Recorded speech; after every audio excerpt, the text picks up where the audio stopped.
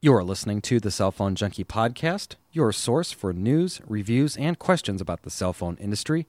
Visit us at www.thecellphonejunkie.com.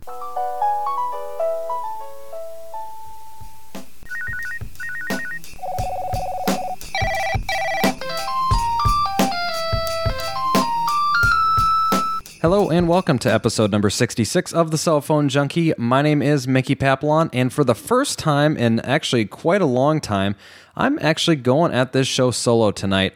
It has been 3 days since the last podcast. It's Wednesday night right now, and we were anticipating having a 2-week break from doing the show due to some traveling that I've got going on.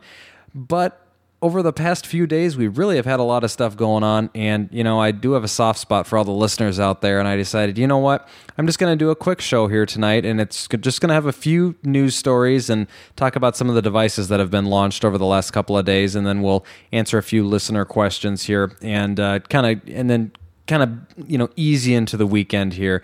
And coming up on the next show, it'll be definitely a longer show, and that's going to be the live show where Joey and I are going to be together doing a show. So that'll be a lot of fun. So the first story here that I have for the evening is the mobile phone throwing championships were held in Finland in the last few days, and the winner of the distance event was Tommy Hutari, and he took the gold medal with a throw of 89.6 meters. That's almost 300 feet, which is actually a few meters short of the world record. And it was interesting, his comment on it was he's been participating in potato throwing for quite a bit of time, and surprisingly, a potato flies further. He's a 38-year-old engineer. So just kind of a little bit of humor there.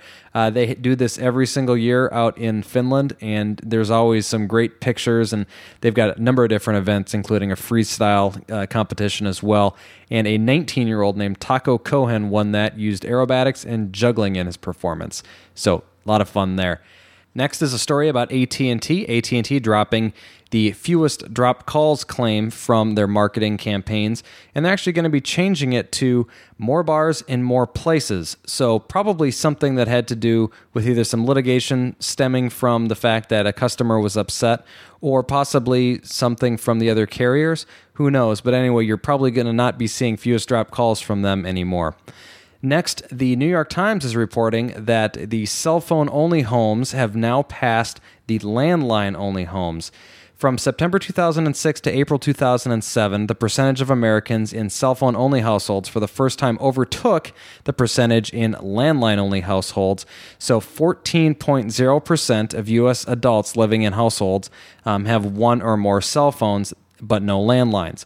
And now only 12.3% of adults in households have a landline but no cell phones. That was a survey in approximately 13,000 homes across the country, and 84.5% of households still do have landlines, and 86.2% overall do have a cell phone. So that number has overtaken the landline number as well.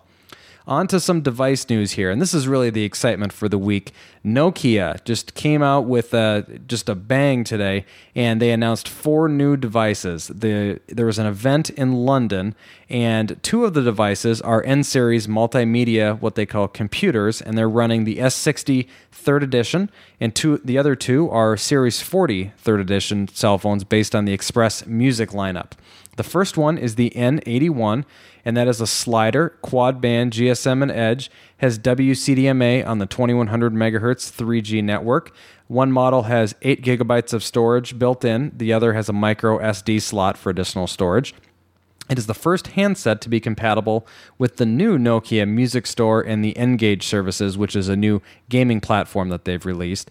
It also has a 3D menu system, stereo speakers, 3.5mm handset or headset jack, stereo Bluetooth, FM radio, 2.4-inch QVGA screen, 2-megapixel camera, has Wi-Fi, and the 8GB model will cost €430, and the standard will be $360.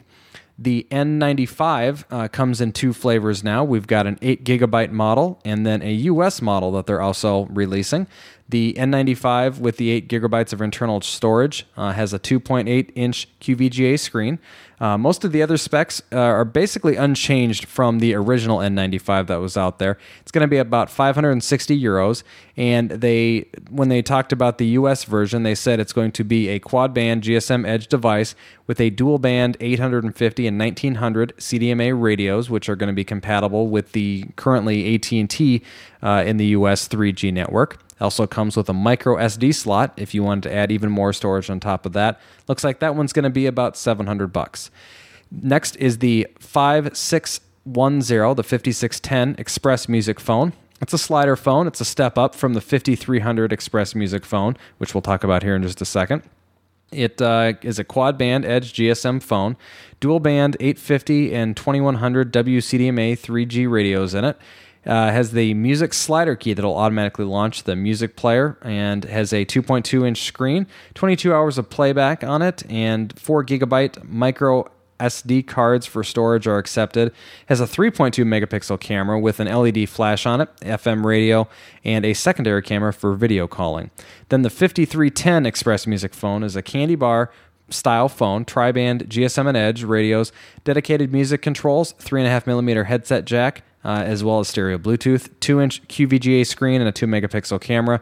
Supports 4 gigabytes of micro SD storage and will cost a little over 220 euros.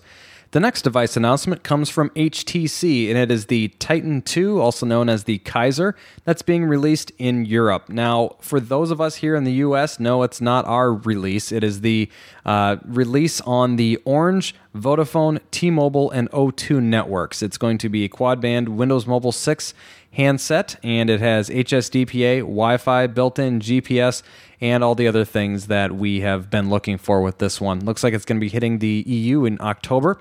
It's probably only a few weeks away from when we're going to see this come out in the US as well. But for now, we just have to watch on as our European brothers get their Titan IIs. Now, I spent some time, actually we've spent a lot of time over the last few weeks talking about the Motorola Q9M, but I specifically spent some time invested today with the Q9M at one of the local stores, and I wanted to give some initial impressions on it. I've got a link here in the show notes, which is actually over to Mobility Today, and it is some size comparisons of the Q9M versus the original Q. Now, I'm looking at both devices side by side, and I'll be honest, the sizes actually appear to be almost identical. And I was talking with Joey yesterday, and he actually took a line and drew a line on this picture and then measured it, and they are very, very close to identical. The one thing that you'll note as you look at the side-by-side, the bottom where the antenna is located of the new Q9M is actually a little bit longer, so it's a little bit thicker in the back. But one thing that you will see as well is that the keys are more are flatter, so a little bit more recessed than on the original Q. So that takes a little bit away at the thickness. But overall, I was moderately impressed with it. I don't have it so that I can test it out, but I spent about 15-20 minutes with it.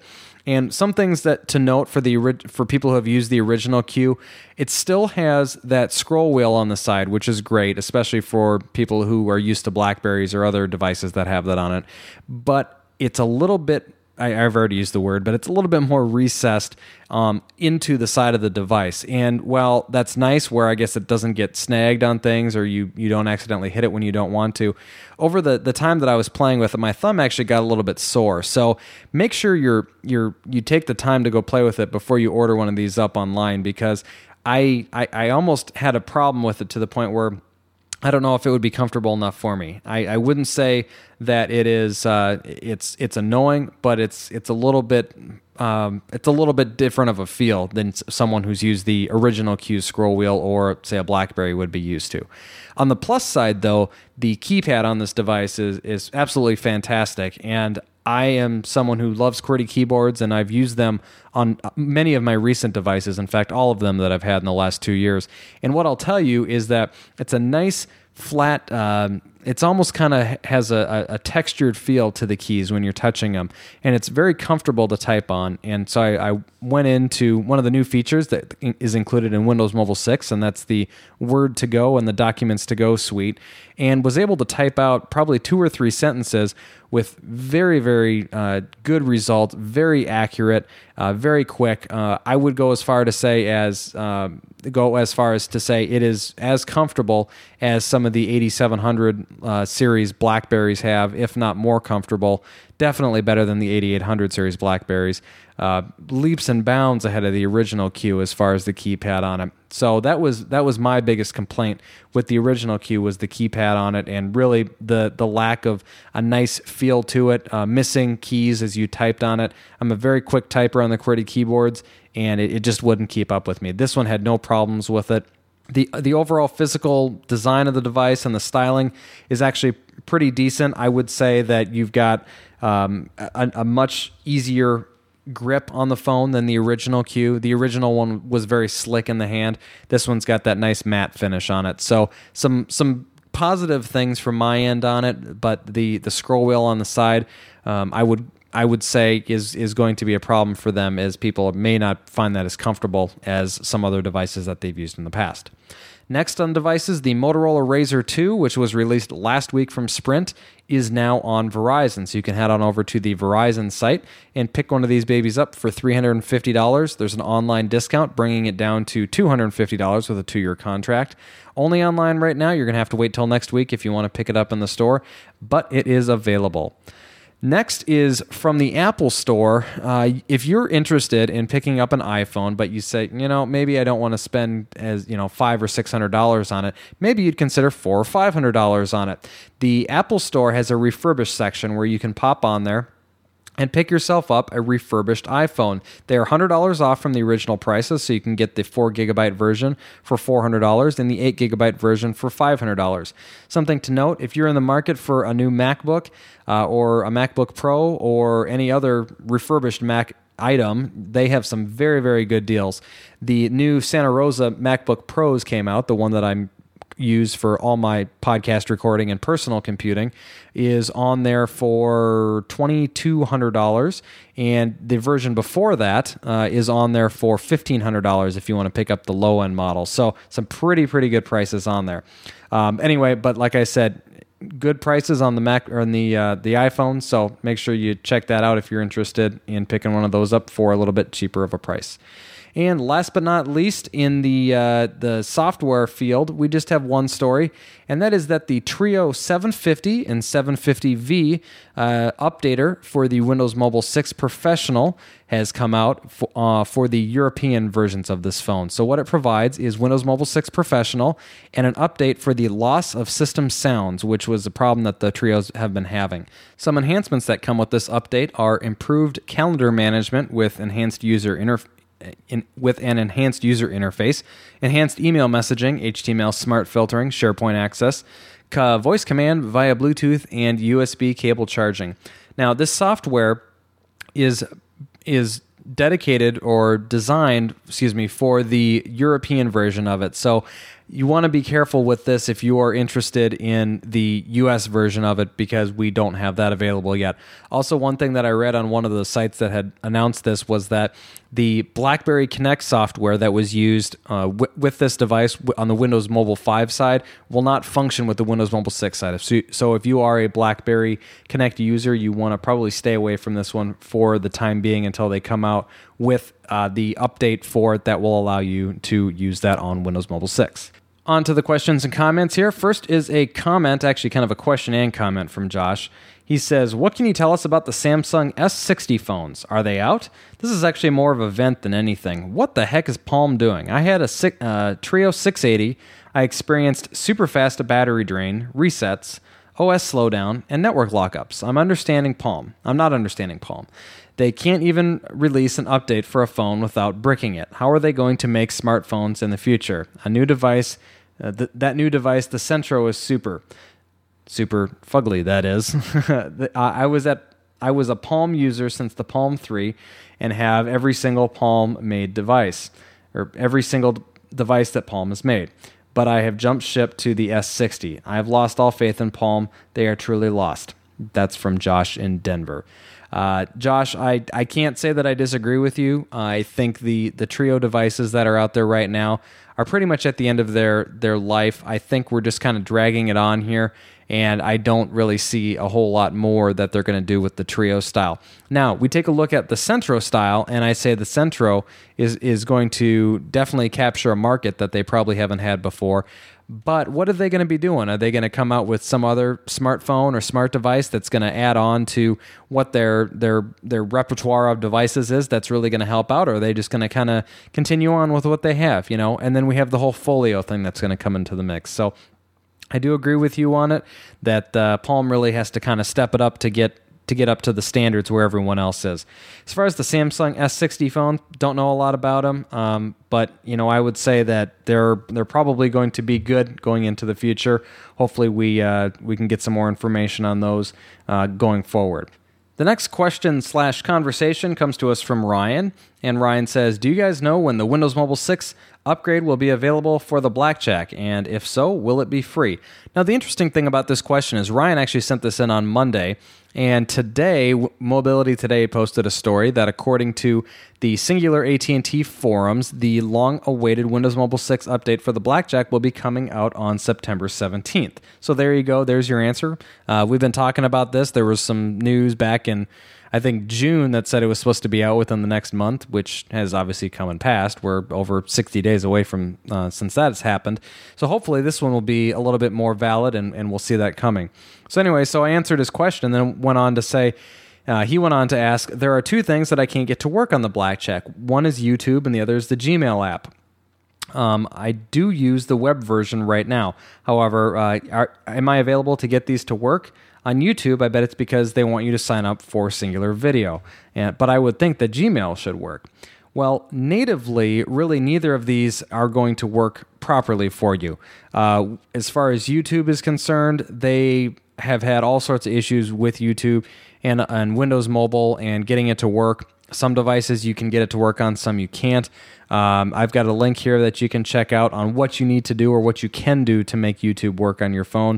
It comes from pocketnow.com. It's a multiple-step process on some different things that you need to do, and it includes a plugin and some a different media player outside of the Windows media player. It's the TCP/MP player. Now, your question about the Gmail app, the Gmail application is something that is, a lot of people love using it on their I want to say dumb phones. But for people on the Windows mobile phones, you basically are kind of out of luck. You've got to go to m.google.com to pull up the Gmail application, and you can either do that, or I guess you could use your messaging on your device to download all the emails via POP access, and you kind of get them as they come in every 15 minutes or however often you have it pull.